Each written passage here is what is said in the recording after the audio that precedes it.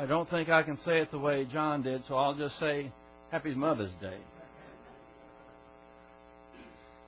Let's prepare ourselves this morning in our usual fashion. We'll have a few moments of silent prayer, and during that time we have the opportunity to name privately to God the Father any unconfessed sins which ensures the filling of the Holy Spirit. Let us pray.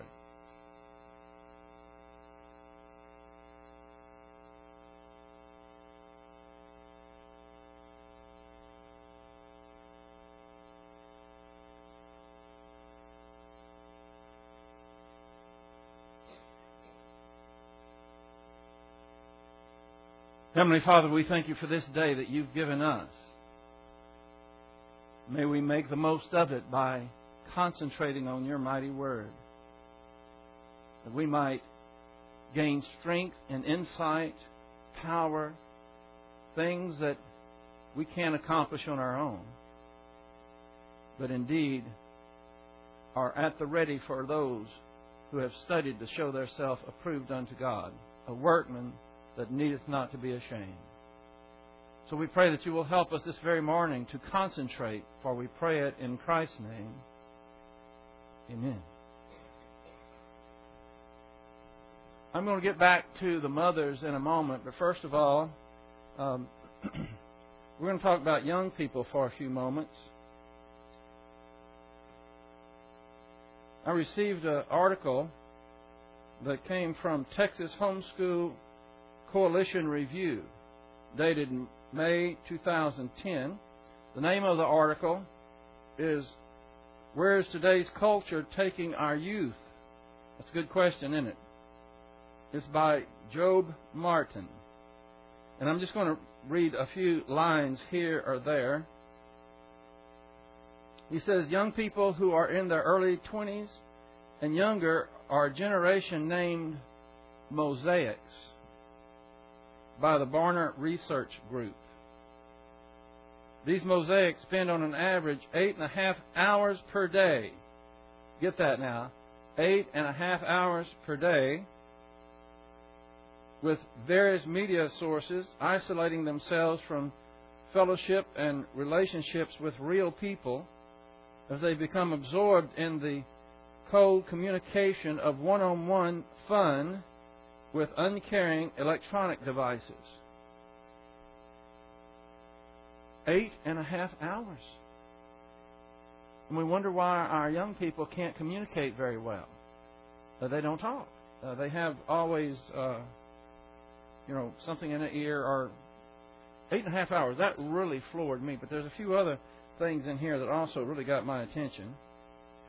He said that Christian students need to be taught the extreme importance of filtering every part of their culture through the Christian worldview, asking themselves what the Bible says instead of how do I feel about it.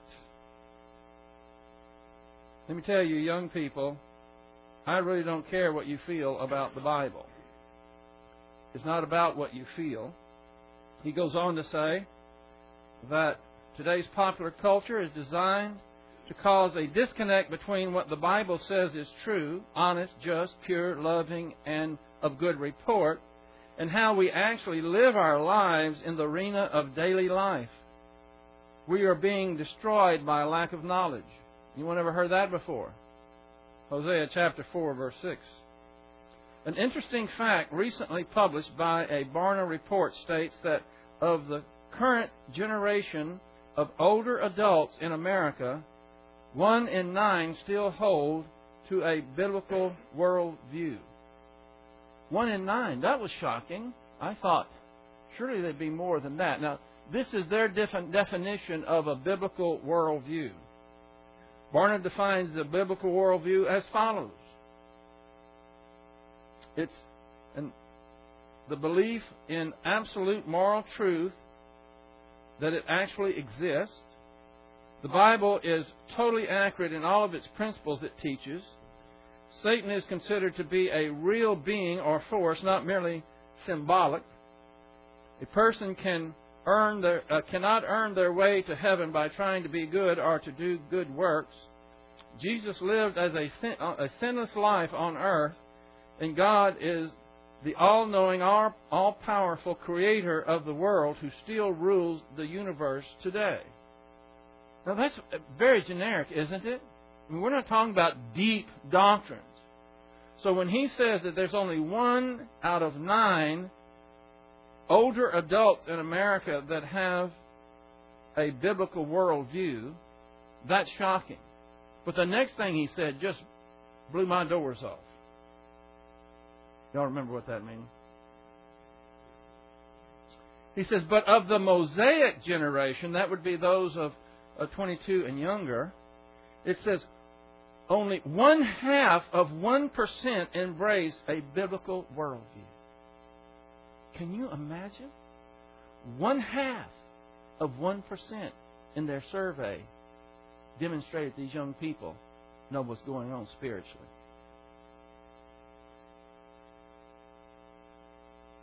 Ken Ham and Britt Beamer's book, Already Gone, addresses how the current generation of young people is thinking. Already Gone is the result of a national scientific survey of 20 to 29-year-olds who grew up in church but no longer attend. The survey sought to find out why this massive dropout had occurred. The single biggest reason was that the church did not provide answers for them with which to defend their faith. Already Gone also shows that we are not losing most young people in college, which is where I thought it was taking place. But it says, but in middle schools and high schools. In other words, they're already gone by the time they reach high school, for the most part. And then this next one is just, he says, most teenagers have abandoned the faith mentally, even if they're still attending church. There are no doubt millions of young people in churches today, and they're doing what I did when I was a young person. I went there to get a good hour's sleep. Only it wasn't quite an hour. I stayed awake during the singing, which was half of it. And the other 20 to 30 minutes, I got a good nap. And in the church that I attended, at the end, they had an altar call, and everybody started kind of shuffling, and they started picking up the songbooks and so forth, and that's what woke me up. That's how I knew it was time for us to come to an end of this service. Now, continue with what they say. This is the reason it's crucial for family discipleship to occur daily in each home. Apologetics for Christianity and truth of the Bible need to be taught and molded for children from infancy so that they become a foundational reality in teenage thinking. In other words, you can't start too young. I know that Ty and Michelle are already teaching little Adeline scriptures. How old is she now? 19 months old. Good for you. Ham and Beamer's study also showed that young people who never attended Sunday school tested stronger on Bible questions than those who grew up attending Sunday school. What an indictment. And it says, what is the reason? The Bible is no longer taught as authoritative word. They are taught that the Bible is full of stories. I am so thankful that Country Bible Church is not part of that group. Young people who are in the junior class back there with Fabian are not being babysat. They are being taught doctrines, basic fundamental doctrines. So they are being prepared so when they come into this auditorium, they know what's going on. And I would tell you right now, I would stand most of the people, young people in our junior class, up against most churchgoers, and I think they could hold their own, if not be superior in biblical knowledge.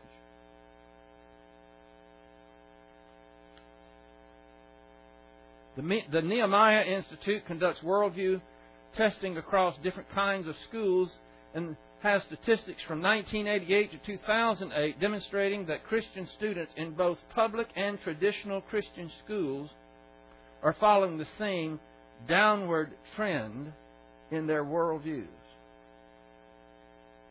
Christian homeschool students, and students specifically taught biblical worldview thinking, are the only ones who placed in the biblical Christian category in this survey.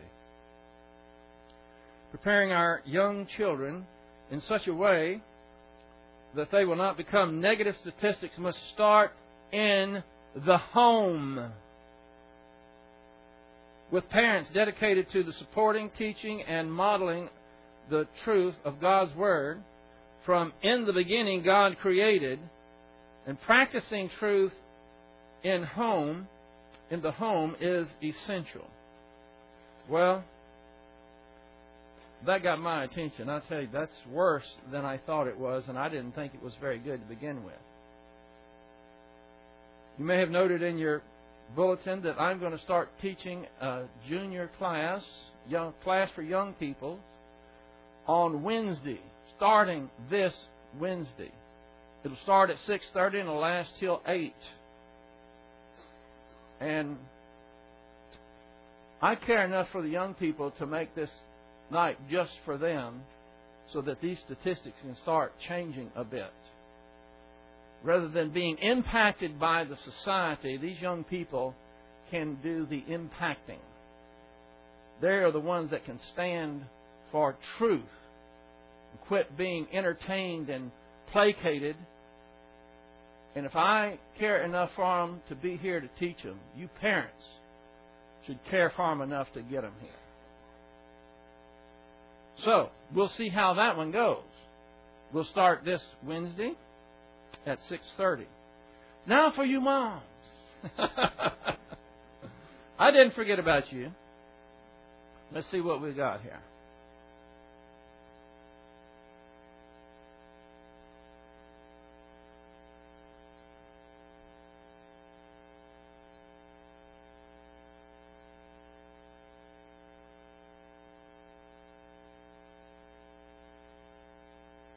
Today is Mother's Day, isn't it? I sure hope it is.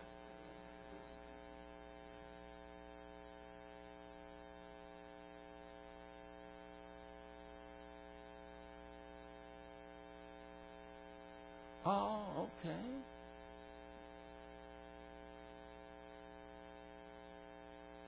He already had it up. I'm looking for something that's already up.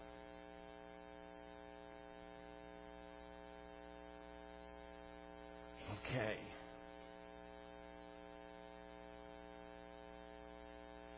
All right. I did say Happy Mother's Day, didn't I? Okay. This is something that I thought that was... I was just putting some thoughts together, and I thought, what is a good mother? And this is something that just came to mind. A good mother has terrific inner strength, yet is gentle. She works hard and gets dirty and still remains feminine. Femininity doesn't mean that, ooh, that's dirty.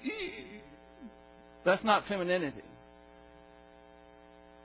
I've seen women take a hold of a man's job with regards to building. One of them is sitting in our midst. She helped me build a log home. Swing a sledgehammer, carry the logs, and yet was feminine throughout that time. That's the key. She doesn't compete with her husband. She completes him. Compete, complete. One letter difference, L, and it makes a big difference. Women these days are competing with their husbands. I'm writing a book that should be out hopefully very shortly that's going to deal with such issues. So a good mother will complete her husband, whether compete with him. She teaches her children Bible doctrine and respect for authority. If parents don't teach their children respect for authority, I don't care what their grades are in school. I don't care how many extracurricular activities they may have. I don't care how many goals they may have scored, or touchdowns or home runs. If they have not taught them respect for authority, they are failures.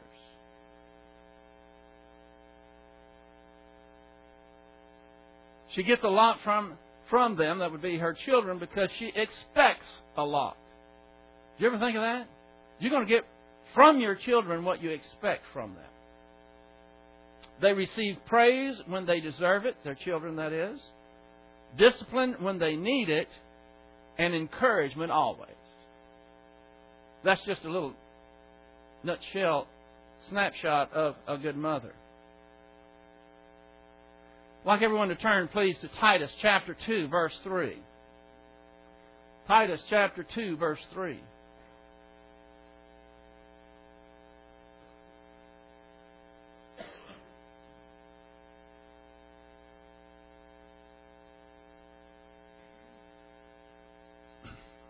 Now, ladies, don't let those first two words in verse 3 throw you off.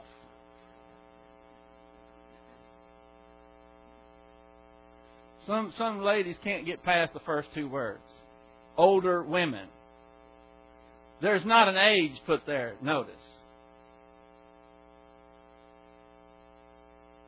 Older women likewise are to be reverent in their behavior, not malicious gossips, nor enslaved to much wine.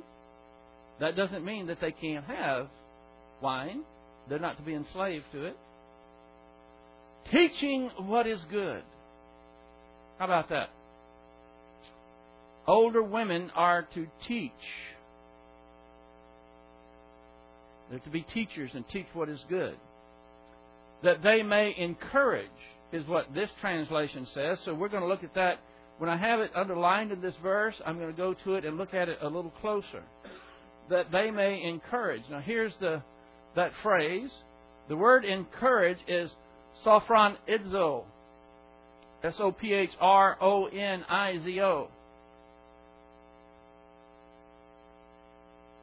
It means to train to think soundly.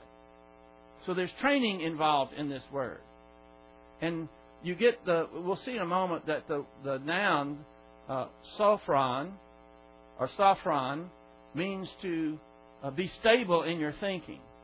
So the older ladies, the older women, are to train someone, we'll see in a moment, it's the younger women, to think soundly. Now the V there, after I have it in Greek, because we have some guys in here that read Greek, that's a verb and it's a PAS. That stands for a present active subjunctive. That means they are to continue to train to think soundly. Not just do it one time, but it's a continuous thing. It goes on. They're responsible for doing it, the active voice. And the subjunctive mood means it's only a potential. It can be only a potential because the older women have to know something to teach before they can teach it, don't they? And that is a potential. And also they have to have the young women have their ear that they're willing to be trained. So that's why we have the subjunctive mood there. So they are to encourage, train to think stably. They do this to the young women, and there is no age there either. Could be teenage years, could be younger, could be in their 20s. What are they to teach them? To train them. To love their husbands. There's a few surprising things about this. We'll look at this phrase. To love their husband is one word in the Greek. It's philandros. Philandros. And it's not a verb there. It's an adjective. It's describing someone. And it's a compound word. It comes from the word philos, meaning love, and andros means an honorable man, a husband, or maybe even a hero. You know what this is saying?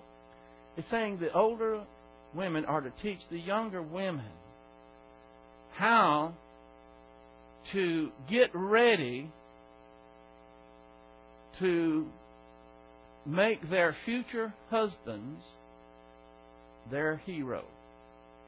And you know how they do that? You know what was involved in this adjective? It's to train them. Some people think, to love, and they throw emotions in there. It's not about emotions. It's not about romance. It's about how do you interact? How do you live with someone that is aner? See, aner this is not anthropos, which is just man. It comes from aner, and andros has more of an honorable meaning to it, an honorable man. And the older women can teach the younger women, now look, when your hero comes, the one that you have made the decision to live with for the rest of your life, this is how you live with him. This is what you do. It would involve things like teaching them how to cook.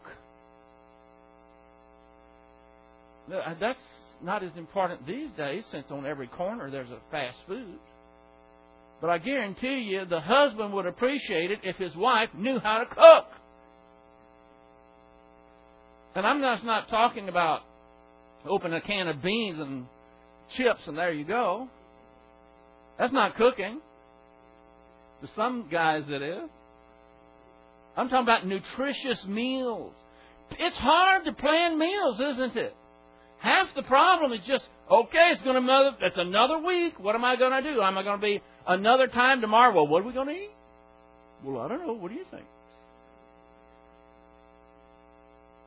It takes timing and nutritious meals. Guess what? That has to be taught. It does not come naturally.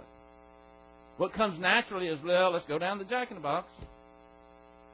It also has to do with making him feel. And I said feel, that's right. Feeling isn't a bad word.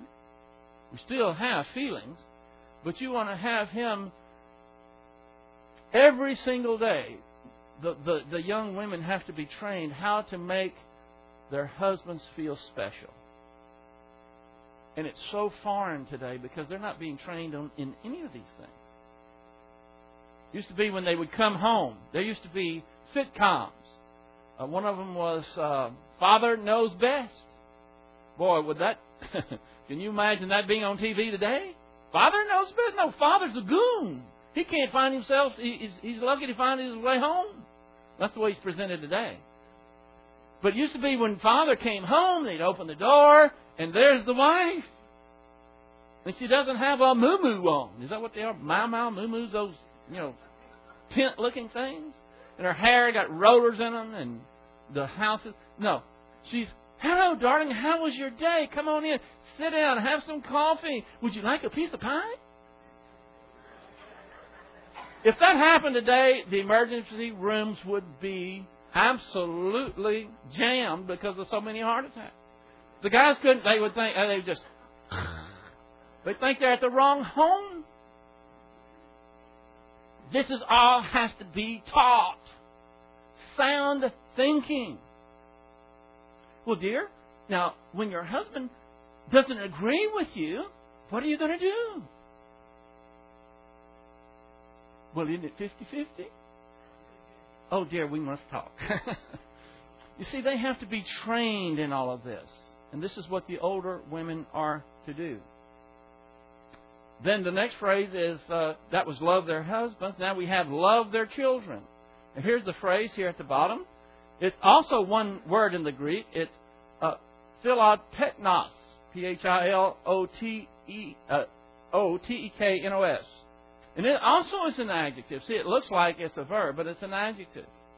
Now, isn't this amazing? That women need to be trained to love their children. Doesn't that come normal, naturally? I mean, have you ever, guys, I know guys notice this. I've gone to I don't know how many hospitals, and there's the little baby in there. They'll bring out, and do you want to hold it? Well, not especially, but, the women, oh, can I? And they give it to her, and they're just making over it. And the guys are all saying, that's about the ugliest baby I've ever seen. But this is talking about women. I think women have a natural inclination to love their babies, but this says they have to be trained to sound thinking about it. Because you cannot train young women to love their babies in the sense of an emotional type of thing. It has nothing to do with emotions. It's saying, now, dear, when you have a child, they start to grow. And by the time they're 2 years old, you will be wondering if they are demon-possessed. Because they have what is called an old sin nature. Now, dear, you cannot placate this. You cannot give them what they want and think they're going to love you all the more. You see the gist. And teaching them how to love, not just emotionally slobber all over them. That's just what came in my head. I'm sorry. And to be sensible. Guess what the word is here for sensible? Sophron. S-O-P-H-R-O-N. And it's an adjective also. It means to be sound-minded, temperate, self-disciplined. This is what good mothers do to their children, to their daughters. And I think that this is written in the context of a local church. And we have a wealth of older women here. Now, don't get angry. It's not about age, but it's about they have the knowledge, they have the doctrine to impart to younger women. And they would be, all the younger women would be wise to open their ears and learn. Oop, you're not supposed to see that yet.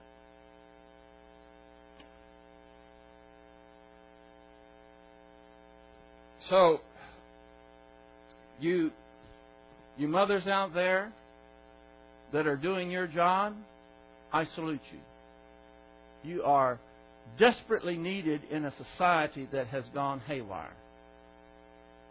And there may be times when your children will detest you, think that you are the mother of all witches, if I can put it that way. But just keep on keeping on, and eventually they will come back and praise you. They will value you and your training more than you can ever know. So I encourage you and I salute you. So that is my little Mother's Day message. I have many more things here I was going to get to, but I just decided we need to move on. I will give you a few verses that you might want to jot down, though, that you can check out for yourself with regards to mothers. What if you're a woman that can't have babies? What if you cannot become a mother? Psalm 113, verse 7 through 9. We have in Luke chapter 11, verse 27 through 28, where motherhood is over-exaggerated, taken out of context. This is where our Lord was teaching, and the woman stood up and said, "Blessed it be the womb that bore you and the breast who you sucked," and so forth. And Christ said, "Wrong! Blessed is he who learns the Word of God." So, I mean, we honor the mothers, but some people will think it's all about mothers. No, it's not all about mothers. And it's not all about fathers. It's all about the Lord Jesus Christ. That's what we must remember. And then you have in 2 Samuel chapter 23, verse 18, a single mom. Are single moms just relegated to the ash heap of history? I mean, they're just done for? No. We have a woman that was a widow by the name of Zeruiah. And she reared 3 sons by the name of Joab, Abishai, and Asahel. Fabulous guys. I mean, these guys were anything but mama's boys. If you know anything about these guys, you'd know they were terrific guys. So, now we're going to press on. Are y'all ready to switch gears? Let's see if I'm ready to switch. I'm kind of halfway afraid to bring something else up here, but I think I can manage. Okay. All right, we're going to go back now to the 7th floor of the divine domain, and we've been studying personal love for God. And last time we kind of introduced it and recognized that it's not so easy for a finite, temporal person in a human body to love the infinite, eternal, and invisible God. And we saw that He always takes the initiative and enables us to do what we are not able to do on our own. And He has revealed Himself through nature, through His creation, and He also has revealed Himself through His Word. And so we're going to pick up our study today where we recognize that we can love because He has first loved us. He has always taken the initiative, and He has revealed Himself in His Word. So get this. Our love for God is inseparably linked to our intake of His Word. You got that? In other words, when we have it on the front of your bulletin, I believe, your attitude towards God's Word is your attitude towards God. So if someone never cracks open the Bible, they never study, they never go to church, they never go to Bible class, they just have disconnected, and yet they say, oh, I just love Jesus. Well, in their mind they do, but you can't disassociate one from the other. Because God has revealed Himself in His Word, and you can't know God unless you know His Word. And you can't love God unless you know Him. The way we know Him is through His Word. 1 John chapter 2, verse 5 says, but whoever guards His Word, truly in him the love for God has been perfected. By this we know that we are in Him. That was 1 John chapter 2, verse 5. Now, did you hear that? It was talking about guarding His Word. Guarding His Word. How do you guard His Word? It's important to do because the rest of this verse says, truly in Him the love of God has been perfected if you guard His Word. So how do you guard His Word? Well, you're doing it right now. Every day that you get your daily dose of doctrine, you're concentrating on the Lord Jesus Christ and His Word. Filled with the Holy Spirit, listening to a prepared pastor teach. That is guarding the Word. Because if you don't do that, it's as if you're asleep at guard duty. What happens if you're asleep at guard duty? The enemy can come in and do much harm, right? Who's the enemy? The world, the flesh, and the devil. All you have to do is think, well, I think I'll just take my spiritual transmission and just go into neutral for a while because I've got a lot going on. I just can't take care of all of it, and I'm just going to put my spiritual life in neutral. And you find out what? There is no in. There is no neutral in your spiritual transmission. What you've actually done is grinded the gears, and now you're in reverse. Some people are hitting about 80 miles an hour in reverse before it ever dawns on them that they're in reverse. Because it's a slippery slide. It's gradual to start out with just a little bit, and then you're gone. That's how you guard it. Then we have Jude chapter 21. Jude chapter 21 says, keep yourselves... turn to this one because I want you to write a little notation in there. Jude is the next to the last book of the Bible.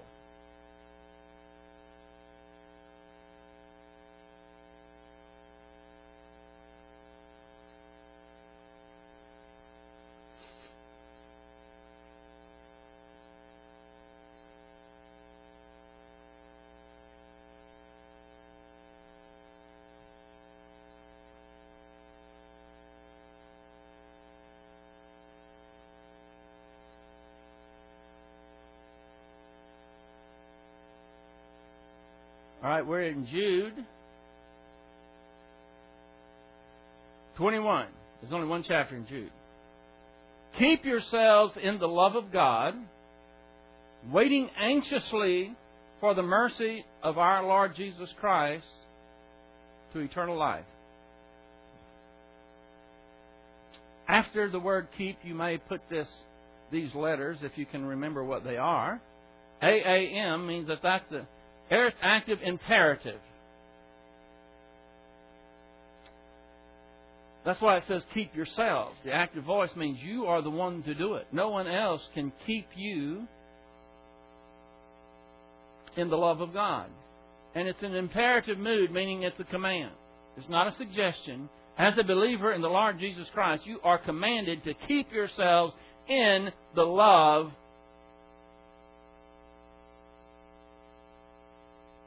We are to keep ourselves in the love of God. How do you do that? How do you keep yourself in the love of God? Does this mean that, boy, you got to be walking that straight or narrow?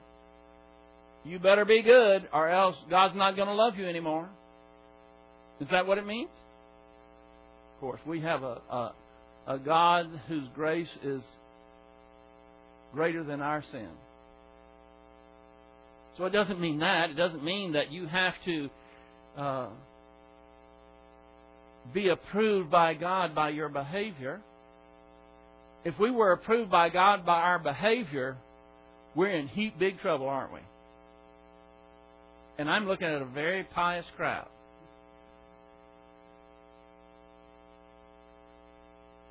So how do we keep ourselves in the love of God?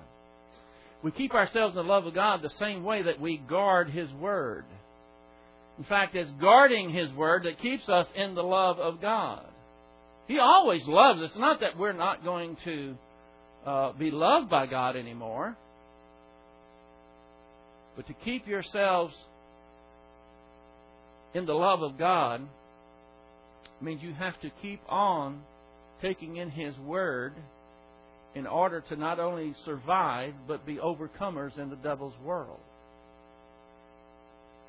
It means to keep yourself in the love of God that you have a sense of appreciation for what God has done for you in the past, what He's doing for you now, and what He will do for you in the future.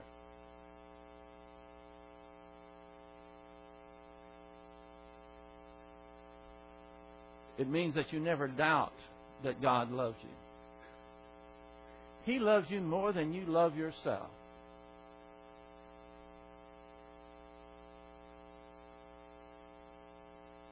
Waiting anxiously for the mercy of our Lord Jesus Christ to eternal life. I want you to write right there where it says waiting anxiously,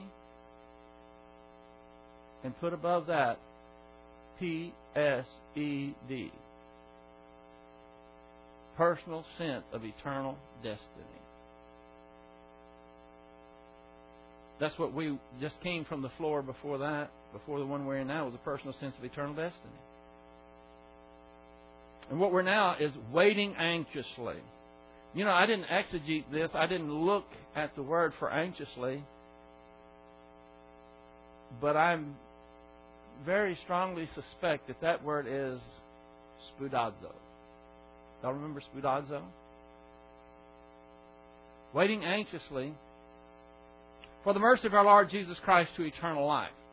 What does that mean? Do we have to wait till eternity to get eternal life?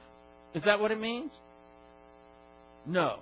We know it doesn't mean that. How do we know it? Because the Bible says something that clarifies that. Where? John chapter 3, verse 36. He who believes in the Son, what? Let me hear it. Has what? Eternal life. As long as you believe in Jesus Christ, boom, you have it. You have eternal life. I think we all have to confess that we don't always feel like we have eternal life.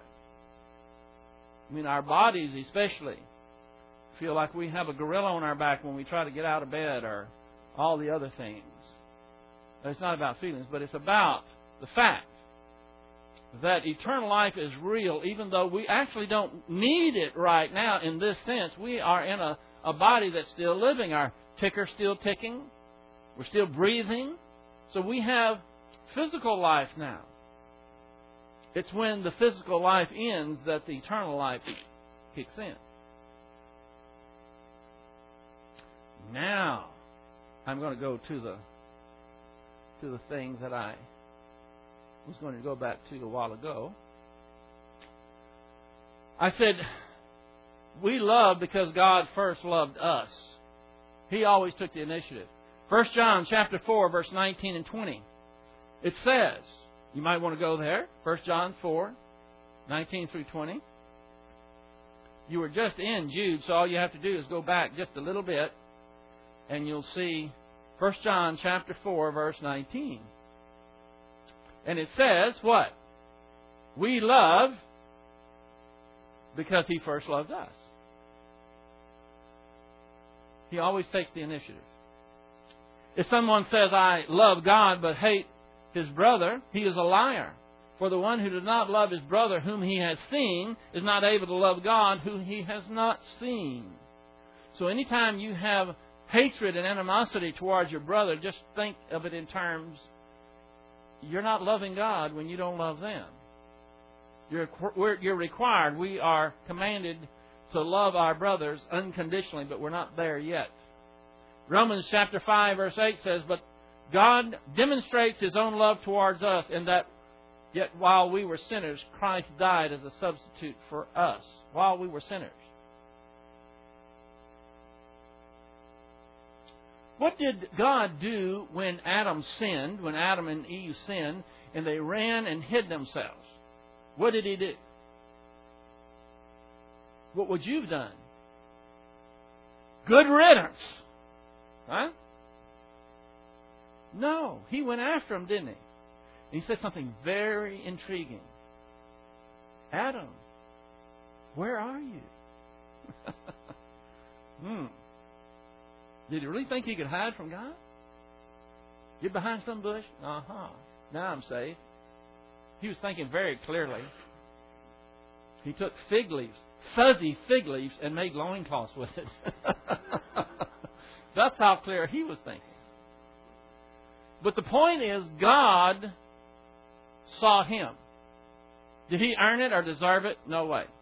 So God is always seeking us. Now, there has to be some clarification. This is where I'm going to bring this up, hopefully. Yeah, here it is.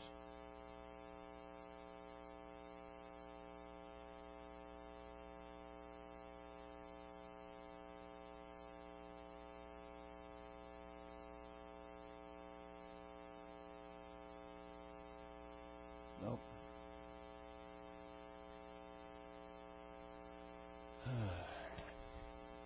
I guess you have to see it.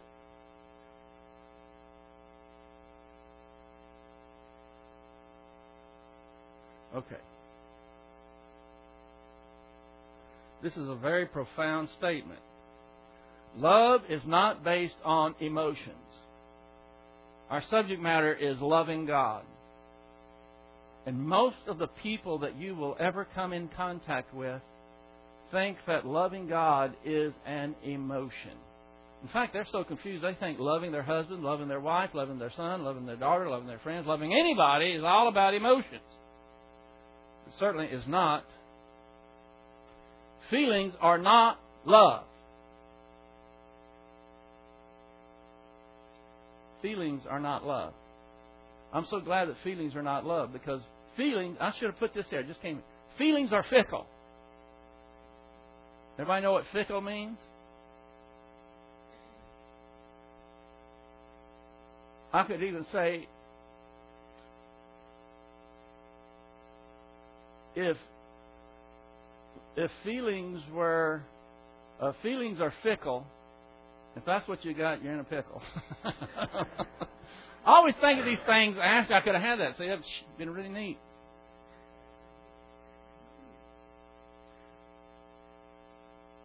But don't look at me and think that your feelings aren't fickle, because all of our feelings are fickle. We stand before a preacher or justice of the peace or someone, a man and a woman does, and they pledge for the rest of their lives fidelity and love and all the other great things. Then after the honeymoon, sometimes even during the honeymoon, if things are based on feelings, they're in a pickle. Love is based on trust, virtue, commitment, faithfulness, and character. And then, note, these are not emotions. These are not feelings.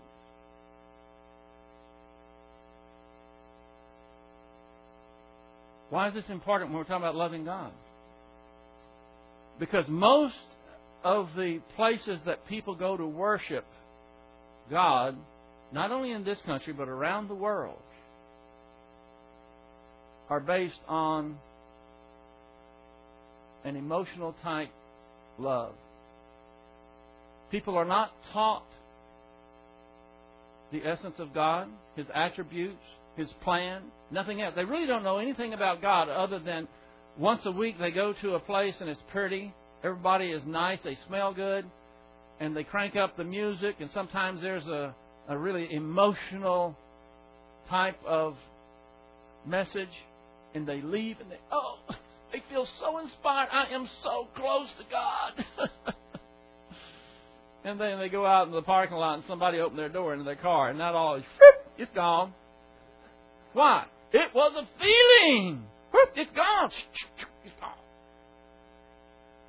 You buy a new car, you drive it to church for the first time, and you're so proud you just can't wait for everyone to come and ooh and ah over your great car. And you just had a great message. And, the music was wonderful. The sun was streaming in through the stained glass windows, and you're just on cloud nine. You go out there, and then there's that big dent. What happens? The rosy glow kind of fades. Wasn't love to begin with. But now, if they were in there being taught who God is, what we have in Christ, unconditional love, all these different things, they go out there and they might not be, woo-hoo, they might be all energized, but they go out there and they see that and they say, this is a test. They recognize it right off. They know it because their blood pressure just went whoop. Have you ever felt that? The temperature just goes, just rises. But because they've been trained properly, this is a test. I can actually pass this test. I know what to do. I've been trained. It has nothing whatsoever to do with feelings or emotions. And yet that person is demonstrating their love for God by learning and applying His Word. And that's how we do it. And not many people grasp that. I'm amazed. I really am amazed. We have nearly a full house again today. Do you know how rare that is in a doctrinal church? Most places you go to are dog and pony shows. And they think they have to give the people what they want. Some churches actually have Starbucks in the foyer. They do a canvassing of the area to find out what do you want in a church. And the people fill out the little questionnaires and then they give it to them. That's where the mega churches are for the most part. But you have a doctrinal, when I say doctrinal church, I'm talking about a church that relies on the Holy Spirit teaching believers the Word of God, training them. And sometimes it can be dry. Some say that I'm a little more animated than some. Some may think I'm too animated. I'm just who I am. Don't ever think that loving God is an emotion. Because when you're afraid, when you're in pain, it's not the emotions that will sustain you. It's what you have been taught about God. Sometimes we call them mechanics. You have to get answers to your questions and not a feel-good pat on the back. And it's really a shame that so many churches are not training their people. You saw this. You heard the statistics that I started with today. That is absolutely shocking to me. 1/2% of the young people 22 and down, that age group, do not have a biblical worldview.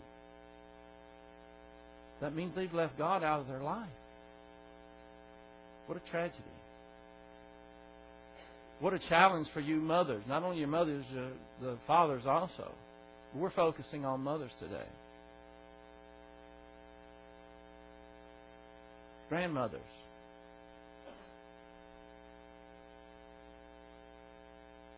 I am so thankful that God is faithful, aren't you? If you want to know, really know who God is and how to live a life that's pleasing to Him, He is always available. I'd like everyone, please, now to bow your heads and close your eyes. The reason I'm asking you to do that is so that you can have privacy. I don't know everyone here. There may be someone here that would agree with what I'm saying with regards to the culture and how it's winning the cultural battles. But for you, the real issue is, what think ye of Christ? Lies, lies, and more lies is what you hear all around. But the truth of the matter is that you can secure your eternal destiny in a moment. In this moment. Simply by believing in the Lord Jesus Christ. He is the Son of God, and He did go to the cross to pay for your sin. The sin issue is taken care of. He died, was buried, and now He is risen and offers eternal life to anyone who will trust Him and Him alone for eternal life. And you can do it right now. You don't have to wonder if you're ever going to heaven. I did a memorial service here yesterday, and I said the same thing that I'm going to say now. And that is, you can know for sure that you're going to heaven. 1 John 5:13 says, these things are written to those who believe, that they may know that they have eternal life. You can know it right now by simply accepting the free gift of salvation, by trusting in Christ and His work rather than your own. And Father, we're so thankful for this day that You've given us to come in obedience to Your Word, assembling ourselves together, the royal family of God, learning You, worshiping You in song through giving and through studying Your Word. And we're so thankful for those godly mothers, those who are holding the line, and they are training and teaching their young daughters and young women the things that are necessary in order to have the abundant life. We ask Your blessing upon them. And we pray these things in Christ's most high and holy name. Amen.